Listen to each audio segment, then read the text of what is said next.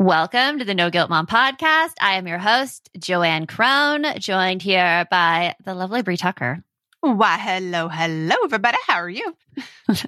And today we're talking about parental anxiety. Yeah, no idea what that's about, right? Oh my gosh. I feel like so many of you could probably relate. Specifically around achievement anxiety is our guest today. And like how anxious we get over our kids making sure they have the best education, quote unquote, or like the best extracurricular activities or doing their best work. And all of this stuff just drives us crazy. And it drives our kids crazy too, right, Brie? Oh, 100%. That anxiety just ekes over into a lot of things. Bleeds in. We'll say bleeds in. Bleeds in. So our guest today is Dr. Dana Dorfman. She's a psychotherapist and the author of When Worry Works, How to Harness Your Parenting Stress and Guide Your Teen to Success.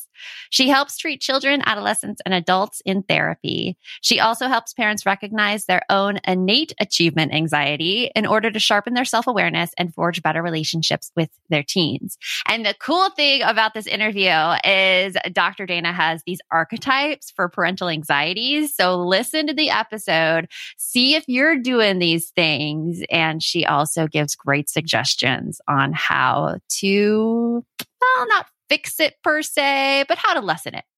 So we hope you enjoy this episode and let's get on with the show.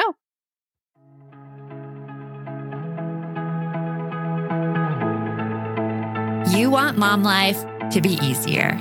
That's our goal too. Our mission is to raise more self-sufficient and independent kids, and we're going to have fun doing it. We're going to help you delegate and step back. Each episode will tackle strategies for positive discipline, making our kids more responsible and making our lives better in the process. Welcome to the No Guilt Mom podcast.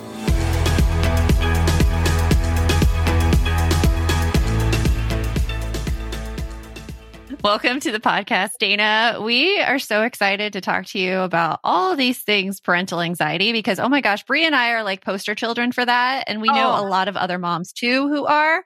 So welcome. Thank you. Yeah, even just yesterday, I was anxious about something and Miguel's like, okay, that's a lot of anxious energy. What do you say we put on some music and dance? Like, something to get it out. 'Cause that's a little crazy, everything you just unloaded. So yeah. That's so funny. Yeah. It is crazy. It's crazy how much our own anxieties as parents really filter in to our parenting. But a lot of the times we're not aware of it. And this is what I love in your book so much. Can you tell us what you were seeing in the parents and the children in your practice that led you to down this path about talking about parental anxiety? Well, thank you for having me. And I would say that in my practice, this was sort of a multi-pronged motivation, that I was seeing a lot of achievement anxiety in the teenagers that I was seeing. And I was seeing a lot of parents who were very inadvertently and very well with the best of intentions were actually kind of inadvertently perpetuating their kids' anxieties, particularly around achievement. And as the years have gone on, I was seeing this problem kind of worsening. And I was seeing, as we all have seen, kind of the byproducts of it, partially resulting in the mental health epidemic that we're all seeing in our teenagers. And also, I am the mom of 2 teenagers, so I have been navigating achievement stresses and anxieties for many years also. And I also have my own history, which we all do, with our experiences as teenagers or even as kids growing up and what our relationship is with achievement. And I have my own complicated relationship with achievement as well. So it was kind of the combination of these 3 factors that I really wanted to dig into and lean into this topic. Yeah, it's so interesting, this idea of a complicated relationship with achievement, because we're raised to be like, yes, you need to get all A's and you need to make sure you do your quote unquote best work. And something I'm seeing coming out now is that no, like this is really, really harmful to keep telling our kids. I think it's kind of a lie about achievement, that you always have to be pushing to do the best you can. Is that what you've seen kind of too? It's absolutely what I've seen. And it's also, and I am a proponent of achievement. I don't want the message to be in any way like slack off and don't do anything. And so I do want kids to be encouraged to work hard and do well.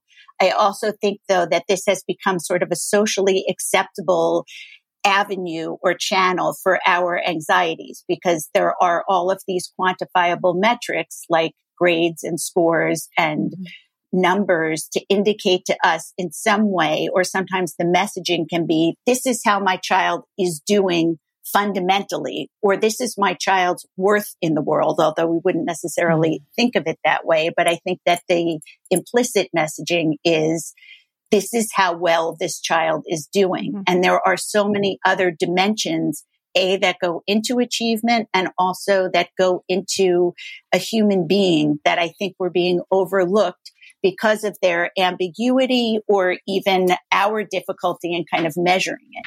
I think you've really stuck on a really great point there, because I was a former teacher and state testing and scores and everything were what we were measured against. They were the only thing that we were measured against. It wasn't a whole child perspective. It was, okay, well, did you bring this class up from this average to this average? Okay, you're doing your job. When really, like, those scores are just such a like little snapshot of what kids are. Something that I love that you talked about in your book is talking about what real success is attributed to in life and society. And it wasn't the achievement scores, but rather you said it was emotional intelligence. Yeah. And that is what the research bears, my research, and also all of the research that I had done for the book, is that we know that actually where people lead the most, or from what people live the most fulfilling lives, is oftentimes based on emotional intelligence, relationships, and emotional awareness to some degree. And I think that this has been something, and I know you've talked about it a lot on previous podcasts as well, or previous episodes, that this is something that is so easy to overlook, kind of emotional wellness, mental wellness. Yeah. And I think like it's good to note too that this mental wellness, this is what's taught in social emotional learning, which I know is getting a lot of pushback in the mainstream society right here, not really understanding what it is. I don't know if I would say getting pushback is just being completely pushed out. Pushed out. Well, yeah, right? not like pushback. So yeah, no, trying to say it kind of nicely, yes, and I don't think I need to say it nicely. Right. Well, I mean, if you just think about it, because every area of the country is different, we're well aware of that. But if you're going to look at the school system, which is the main system that most of our youth are going through, at least here where we live in the greater Phoenix area, they had pretty much all but cut out any social emotional aspect of curriculum. And there's like no counselors or anybody being able to support students in that manner. And like you just said, Joanne, like it's not, the teachers can only do so much in the time that they have. Yeah. And we're being pushed that it's so important. Again, as a parent of a teen, I have a sophomore, going to be a junior, and I am listening to everything you guys are saying. He's a really great student. He has like all A's, but at the same time, in my head, I'm like, oh my gosh, he's not doing the XYZ extracurriculars. He's not volunteering his time. How's he going to ever get into any college? There's only 3 state colleges in Arizona. Our options are very limited because we can't afford private. So it's like that anxiety just like blowing up. And then again, like you just said, like there's where are they going to get emotional wellness from if I'm freaking out at home? Sorry, that is a tangent. Bree I think it's what a lot of people are thinking. No, I think it's what a lot of people are thinking, Bree. And I'm so happy that you brought that up, because this is it. This is it. Yeah. It is. And also I think that, and something that I am also very aware of or conscious of not implying in the book, is that there is something wrong with that, or that we are being anxious is an integral part of being alive, and it is natural to be anxious. And it is also an integral part of parenting, that part of anxiety's purpose is to protect us and to prepare us for the future. And if you think of the jobs of a parent, it is to protect them and prepare them for the future. So you can see how this is prime breeding ground for anxiety. And And a lot of times, though, we misinterpret love, or we can conflate love and anxiety. If we're worrying about somebody, sometimes we think that that means that we love them.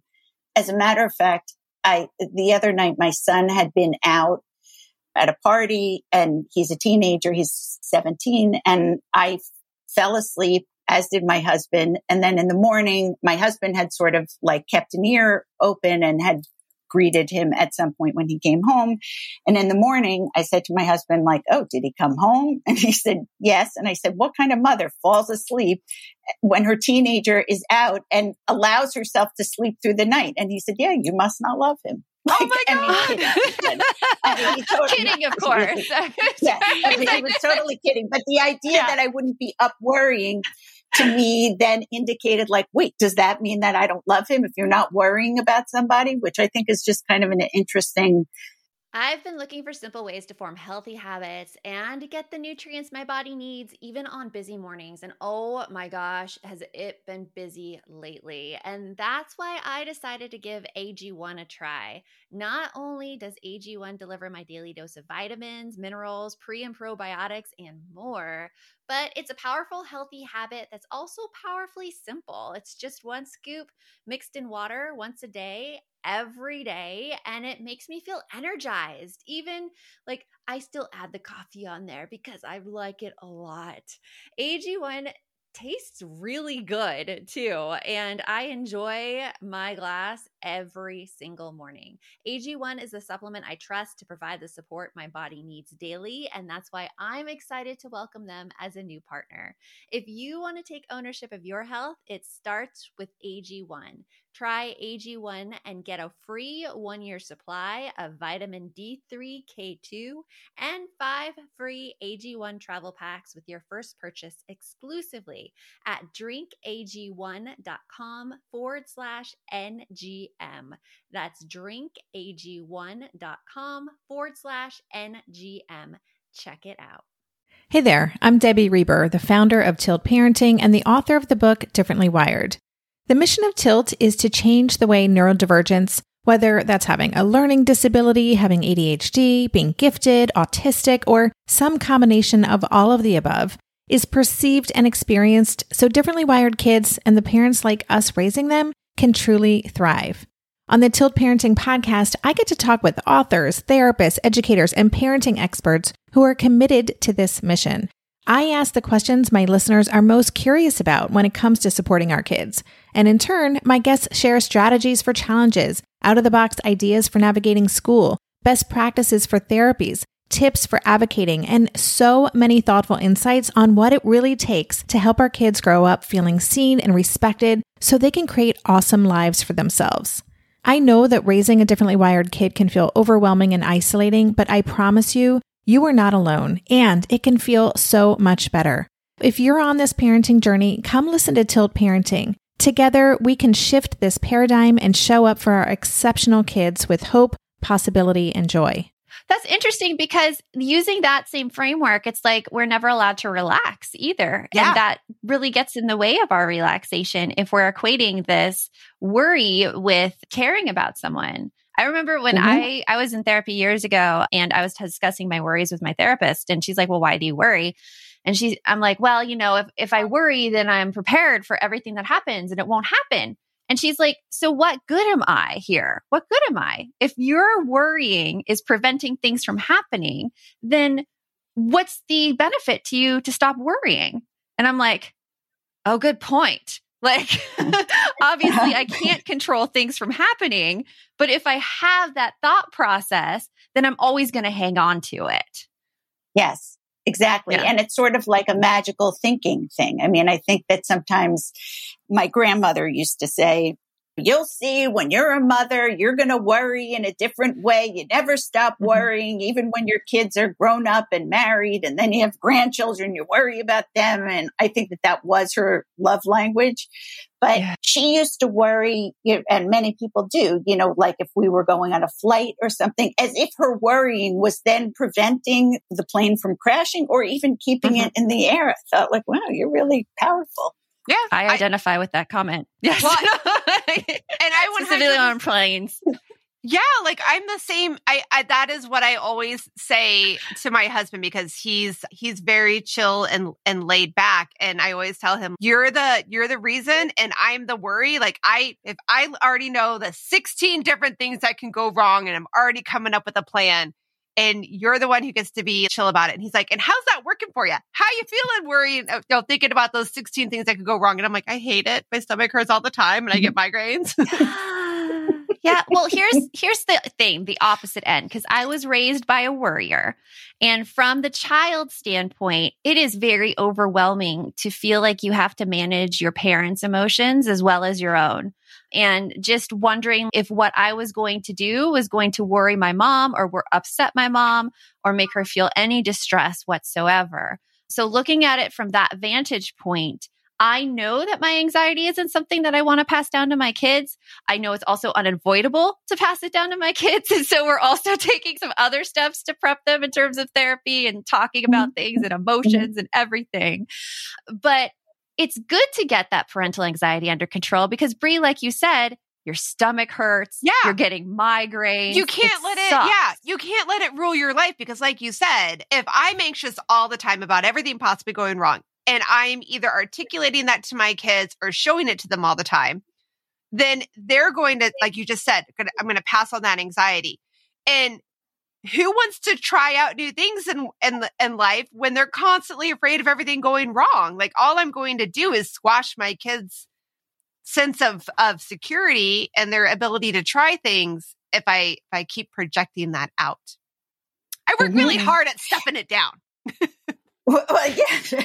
Well, and also it sounds like you work really hard at being aware of it, which I think is so much of the work. Is kind of like, if it's one thing to be acting or reacting to our anxiety unknowingly, and it's another thing to know when it's operating, because then at least we have a little bit more control or even ability to direct it or manage it, or even to include our rational brain or our reason within it, so that we may even say in these moments, like, look, I'm feeling really anxious. I am trying to keep myself, whatever, I'm trying to contain it. And I think that the other thing, just to be clear for all of us, and I say to my patients a lot and to myself, is that what you are doing, Bree, is all in an attempt to protect yourself. It's sort of like, if I can prepare, I will be protected, and I will be, so that there is an innate mechanism within us that is conditioned to signal us if there's any potential threat in our environment, which there are always social, emotional, or physical threats. And the more that we can be aware of it and almost appreciate the fact that our brain or our body is trying to protect us, and then determine if in fact it is protecting. Is it, as your husband says, how's that working for you? Yeah. But like, is this helpful? Like, do I need this protection in this moment, or do I not? Like, what would happen if I were to allow things to unfold organically? What would be the worst thing that could happen? Or what is it that I'm actually afraid of? And am I actually preventing that from happening? Like, we cannot prevent our kids' pain as much as we would like to, and as hard as it is for us to contain. True. I just want to say one other thing too, and then I'll shut up, is that this idea, Joanne, because it was like hooking into both of these good points that you were bringing up, the idea of a parent being very anxious and not necessarily knowing, or, passing it down, or unable to manage it themselves, is very scary for kids. It also conveys to kids, like, since all of us experience anxiety, we have to, it's also conveying to kids, like, this is a bad thing. You do not want this. You do not, watching your mom suffer was also a way to say, like, this is not something you want to, this is unmanageable, distressing. I don't want to live with it. And so I also have to, like, push these feelings away, which they are inevitable. Like, it's going to come up. It should come up. It's all part of our operation system. Yeah. It's the appropriate emotion at the appropriate time is the beautiful. Thank you. Good thing. Yes. The good thing. Yes. Something I want to dial in with you is that you mentioned that being aware of your anxiety is really the most important thing in how it plays out. And what I love in your book is that you give these archetypes of how anxiety plays out. And some of them are like, whoa, like didn't even think that's an anxiety thing. So I wanted to go through them with you and have you just briefly describe these archetypes so that people who are listening may be able to find themselves in them. And the first one you have is the sculptor. What does the sculptor usually do? The sculptor is a parent who, and these are specifically around achievement anxiety, but certainly they are also parenting anxieties, in general as well. But a sculptor parent is oftentimes concerned that that their child does not have something or needs to be something. And so it's incumbent upon the parent to sculpt or create kind of a life for that child. And that parent is oftentimes the one who is very resourceful in being able to find every possible class and hobby and enrichment opportunity to sort of create or sculpt something either from nothing or even from what material they are given. It's so interesting because like these people who are sculptors are usually the really high achievers who are used to being able to create that change just by their own actions. And when it's their kids, it's like you don't have as much control over your kids as you do over your own circumstances. Yeah. And so you could see how sort of for sculptors that they are triggered oftentimes by feelings of powerlessness or helplessness. And so then their anxiety reaction kind of kicks in. They usually kick it into high gear then, and in their kind of capably way will try to solve the problem or try to take care of things or direct it in a certain way. Are you overwhelmed by the things that get in the way of you doing what you want to do? Are you looking for ways to simplify life to better align with your values? Do you want to create space in your schedule so you have room for more of the good stuff? Play, joy, relationships, gratitude, and more? If you answered yes to any of these questions, I invite you to check out Edit Your Life, a podcast to help you edit the unnecessary from your life so you have more room to enjoy the awesome. Through episodes with me, Christine Coe, and a range of super smart, compassionate, and thoughtful guests, you'll come away with big picture insights and practical ways to declutter your home, schedule, and mental space without getting bogged down by perfection. I have always believed that small moments and actions matter tremendously. My goal is to help you find agency and space in your life through doable baby steps that will leave you feeling accomplished instead of overwhelmed. Check out Edit Your Life wherever you enjoy your podcasts. Hi there, I'm Andrea Owen, self-help author with 19 translations of my books, global keynote speaker, and life coach. My podcast, Make Some Noise, has been serving up self-help in a simple-to-digest way for the last decade. The topics brought in each episode are practical and easy to implement around topics such as working through fears that keep you stuck, different modalities of therapy, managing your negative self-talk, and more. We bring you guest experts, solo episodes, and I even coach listeners on the air around relatable struggles. I also do my best to weave my sense of humor into some heavy topics because, let's face it, life can be pretty hard, and it's so much better when we can have some fun while walking through our challenges. Whether you're seasoned in personal development or just starting out, Make Some Noise podcast will help you become the best version of yourself, the person you're proud of when you look in the mirror and show up in your life. Simply search Make Some Noise with Andrea Owen wherever you listen to your podcasts. What about the game show contestant? What does that parent usually show up as?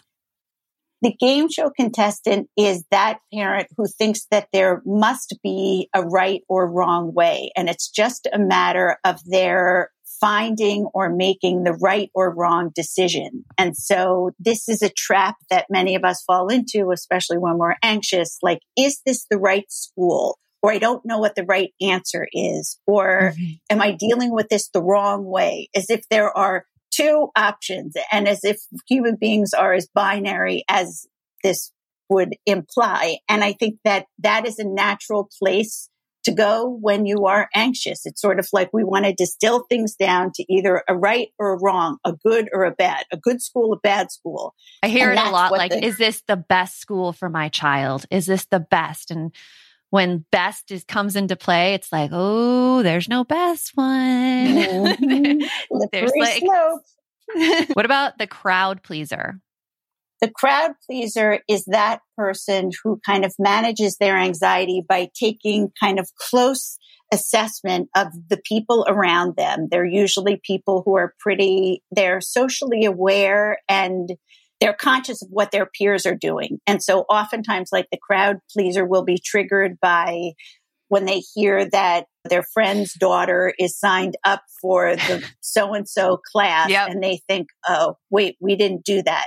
Or what does it mean if I don't do what everyone else is doing? They're more influenced by the social group or the peers. So what I'm hearing is that they basically will assess how well they're doing based on what everybody else is doing. Absolutely. And there are many ways in which this is adaptive and healthy and normal. It's just sort of the way that your anxiety, the predominant way that your anxiety might manifest. And what is behind all of it is really just to be aware, as you were saying, Joanne, that this is anxiety that's operating. We think we are doing something for some rational reason, which we might be doing. And also there is an anxiety piece. Yeah. And there's an anxiety piece. Yeah. What about the avoider? The avoider is that parent who looks kind of laissez-faire. It sounds like, Bree, maybe your husband might fall into this category. My husband is totally that. Yes. Okay. I'll call him out. And, and it's that person who sort of trust the process in a way, or trust the systems around them, and in some way sort of avoids participating in the hyper competition and just allows things to unfold organically. And while that can sometimes be helpful, it is also sometimes just a way to avoid the competition or to avoid the anxiety that will arise by virtue of addressing some of these conflicts for themselves. So that's the avoider. I'm going to plead the fifth on that one as well, actually. I'm going to plead the fifth on that one just to keep my marriage going well. Hearing that, I'm totally the avoider whenever there's, may or may not, definitely. May or may not. Hearing the avoider though, like, I'm definitely that. Anytime a competition comes up, I'm like, no, I'm not going to do it. Not worth it. Not worth the stress. That's interesting. That's interesting to hear. What about the clairvoyant? The clairvoyant is that parent who sort of sees a gift or a skill or an ability in their child and wants to really cultivate or foster it. If their child is singing in the bathroom and they hear them and the parent decides, she has good pitch or good, I don't know anything about singing, but neither do tone. That works. Pitch works. There you go. Oh, okay. Thanks. And if you heard me sing, it would completely explain how little I know. But so they see something in their kid and they are determined to sort of cultivate it. Yes. She seems to be quite a character. Maybe I should sign her up for acting lessons, And that's good to some extent. Like, if a kid is lost a little bit, like doesn't really know what to try, I mean, that could be a good way to get them into trying things. But I could also see how that could go very, very wrong. And totally. All of these are good. It's funny. My dad actually read the book when it first came out. And he said, as he went through each chapter, and he's not somebody who typically like sort of reflects on his parenting or reflects so much psychologically, I don't think. And he said, okay, after he read the first chapter, he's like, okay, I'm 1 for 1. And then he called back. He's like, okay, I'm 2 for 2. And by the end, he was like, all right, I'm 8 for 8, because all of us can see ourselves in this. And it's actually very adaptive and healthy. It's when we're not able to calibrate it, or we're doing it so unknowingly or without our awareness of our own anxiety, that's when sort of things can go off the rails. Like when it's starting to cause a problem, when it's making it so that we are stressed out about it, or it's making things difficult with our kids are seeing the negative side of it. With the clairvoyant, I could imagine like constantly having to go to classes. And if somebody were to say like, my personality is a dancer, my personality is a gymnast, and then they don't realize they can't see anything outside of that. Right? Or am I off on this? Yeah. Well, and it's also, I think it's most problematic too when we become so sort of invested in it that we lose sight of our kids, or we lose sight of what their needs are, or we can't be responsive to them because we're so busy reacting to our internal anxiety about it that then we're unable to sort of hear our kids thoroughly. This happens a lot. I mean, I hear all the time, and certainly know the experience myself of, should we allow our kid to quit the oboe, or, or quit this class that they've been very invested in, if this is their thing, or this is something that we want, or they have demonstrated as an integral part of their identity. Mm-hmm. We don't want them to just forego it, and if they've demonstrated great skill in it, it's sort of like this could flourish into something. I know one of my kids happens to be very musical and has no interest in taking any kind of formal lessons. And I keep saying, you don't want to just join the jazz club or take a lesson or something. And he's like, no, I just like to do it for fun. Like, God forbid someone do something just for the sheer pleasure of it without instruction and guidance and perfecting he loves to do it. Like, the end. And so that's an achievement thing for sure. Like I'm a bad parent. That's an achievement thing for sure in society. Like, how dare someone do something for fun? They need to be using every single moment of every day to make sure they get like the life they want down the road. Yeah. Yes. You get the best. And you have this gift. Don't squander it. It's so hard to have a gift in the world. Like, if you're a good dancer, why wouldn't you want to then, do something, use your body in that way? I mean, we see it in all of the sports or the kids' athletics. It's kind of gone whole hog, I think, in that department. Dana, the stories I have for you. About my daughter that I cannot share yet because she's still on the team. But yes. But I mean, these do show up, and the way our schools are run, it shows up in that. And achievement is a really tricky thing to really tell people that, hey, achievement's not the end all be all goal here. We need to pull back, because I think when you tell, especially schools that, or other parents that who are used to being very achievement focused, the immediate response is, oh, don't you care about your kid? Don't you want the best for your kid?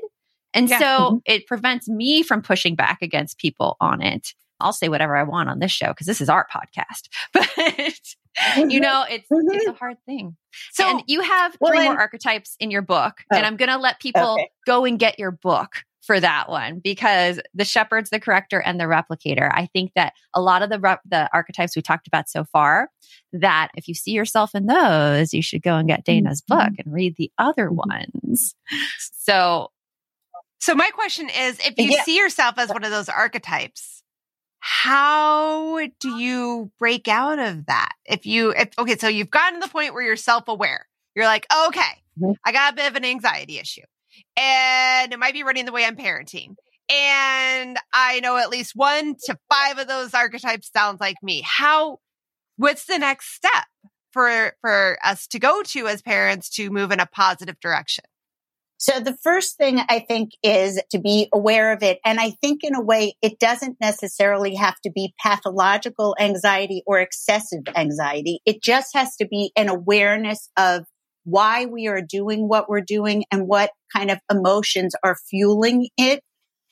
And the other thing is, and I think that as I did outline in the book, a lot of times too, there are these common thematic patterns of thinking, or what we call cognitive distortions. When you're anxious, it is likely that you are thinking in a narrowed way and falling into one of these styles of thinking, which is also an indication to us like, yes, I'm anxious. And then to pause and take a step back, which I think is so hard. I think about that a lot, like sort of when we're on the treadmill, to actually say, like the treadmill of life, to just say like, okay, wait, I'm going to stop and take a break. It's like, no, I don't want to lose my momentum, or I don't want to become like to be stagnant or, inertia to set in. But if we can trust just by taking a pause and reflecting in a moment in a non-critical way, even reminding ourselves, like we are doing this in an effort to protect ourselves and to protect our kids. And that, is this necessarily warranted? Like, is it, whatever it is that I'm doing, is this warranted?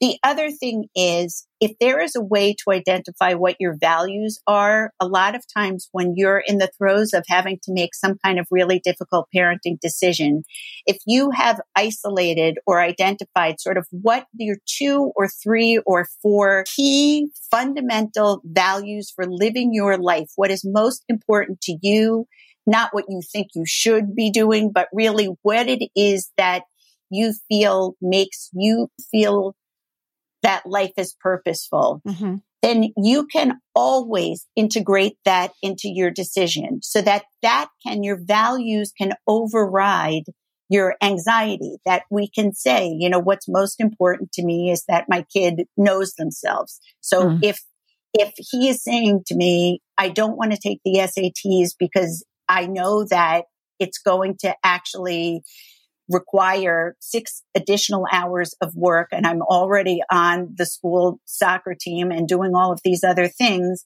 And I also want to be able to sleep and see my friends. Like, if knowing themselves is what our value is, then that would be sort of how that would drive our decision more than our anxiety, particularly, once again, if you're unaware of it. Yeah. So I know I'm like a broken record, but so being aware of what your values are, identifying them and integrating them into your decision, identifying sort of what it is that triggers you and your anxiety, and then figuring out the ways that you can challenge some of the thoughts that you have when you are anxious.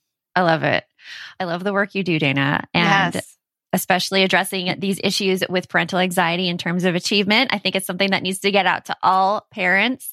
What in your life are you really excited about that's coming up for you? I just got off the phone with my daughter. My daughter is actually graduating from college in a couple of weeks. Yay! And so that is it's very exciting for me. It's kind of exciting for her. I think a little anxiety producing, obviously, for her, but it's a really, my parents are coming. It's going to be it's such a, my oldest first child, and not only because it's an achievement, but I feel like she used this time to really learn, grow, expand herself. She explored a bunch of things. She really so it's not just the acquisition of the diploma as much as she enriched herself and grew and learned and flourished kind of in this 4-year period, despite the pandemic. She's truly graduating into a new section of her life. That's really what we want for our kids. Definitely. Yeah. Well, thank you, Dana, so much for coming on and sharing this with us, and have a wonderful day. Thank you. Thank you so much. And thank you for all the work that you guys do as well. I really loved talking to Dana because I have a lot of parental anxiety that I am not giving my kids everything that they need to have. And it's nice to hear that I'm not crazy. It's not just me. This is a thing. This is a thing. Thing. Out of her archetypes, did you find one that you identified with? Just the characteristics of one, or just something that you saw that you do in there? So I would say that as weird as this sounds, kind of a game show host one. Really? The black and white thinking. Well, yes and no. I'm well aware that there's not one right answer for everybody, right? We talk about that all the time here in No Guilt Mom. Every family is different. Every situation is different, blah, blah, blah, blah, blah. But my anxiety pulls into that there is a right answer and a wrong answer. And my anxiety is constantly that I am making the wrong answer choice. And always second guessing what decisions I make as a parent for my kids. And a lot of it rolls back into, and you've heard me talk about this all the time, of the whole, I'm a bad mom because XYZ. So, so I guess that would be a game show host, because I always think that there's a right and a wrong answer somehow, and I'm somehow always picking the wrong answer. Or not always, but I get into those like I'm a bad mom tirades a lot too. Like times where I'm like, oh, I'm so sucky at this, or like I'm such the horrible mother for this. And then I think about, wait a minute, are there like horrible fathers for the same thing? No, they're not. I know, right? It stops me from going down there, but I'm also like, okay, something in my tank is depleted. And lately I've been, okay, I need some time to myself where I'm wrapped in my little blanket and not dealing with other humans because something else is really bothering me and getting me down. And I've gotten to that point in my awareness now that the bad mom thing doesn't go on for too long. Right. No, I was telling you, like, just last night, I went on a tirade for an hour that I was a bad mom because I didn't cook my kids dinner. And the reason I didn't cook them dinner, by the way, I didn't tell you this part of the story, was because we had gone to brunch at my family's house. So like we didn't even like finish eating lunch until like almost 3. So yeah, it would be real coming home being like, all right, well, I'm not sure about cooking dinner at 5 now because not everybody's going to be hungry. Some of us ate more at brunch than others and da, da, da, da. But somehow in my head, because one of my kids came down and wanted something to eat, and they, by the way, did not ask me to help at all. Didn't ask for anything to eat. They were just in the kitchen perusing and they didn't find anything that they wanted to eat. They wouldn't let me make them anything to eat. And they just said, like, I love that meme too for teens. Like they see a full kitchen and they're like, ugh, we have nothing to eat. Like that's what my kid said. And I was happens like, all the time. Yeah. And I'm like, oh, I'm terrible. I didn't make them anything to eat. And my husband's like, yeah, you might be fixating on something right now. Well, that's so interesting that you like go to the thing that it's your fault that they don't have anything to eat. But I think it's normal. I think like, well, not normal, but I think it's typical of like so many other parents too. Like we go right to that. Right. I am a horrible person. My kids don't like the food I have at home. Well, and that's where I'm like, right, there's a right and a wrong answer. And I picked the wrong answer because I didn't cook dinner. Oh, yeah. Even though I knew that nobody was hungry at the same time in my household. So it's hard. It's hard. And I think the only thing we could do is to try to be more aware of this thinking. Oh, that's what Dr. Dorfman said. The first thing we can do is have the awareness, right? That's the first step. So it's first step. And if we know that what we're thinking is a typical behavior of humans, then it can't be easily pegged on ourselves. And we can use things to counter it. Or just cuddling on the couch with our blankets and our dogs, watching Outer Banks on Netflix. Like I'm doing That's a perfect pause and step back if you ask me. But still, hopefully everybody got out of this episode that A, you are not alone in your parental anxiety.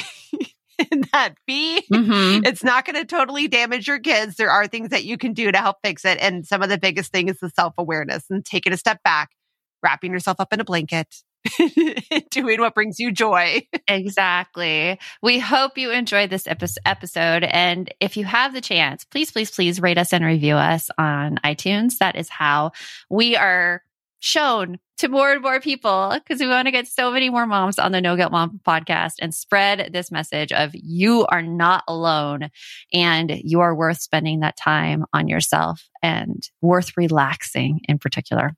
So the best mom's a happy mom. Take care of you, and we will see you next time. Thanks for stopping by.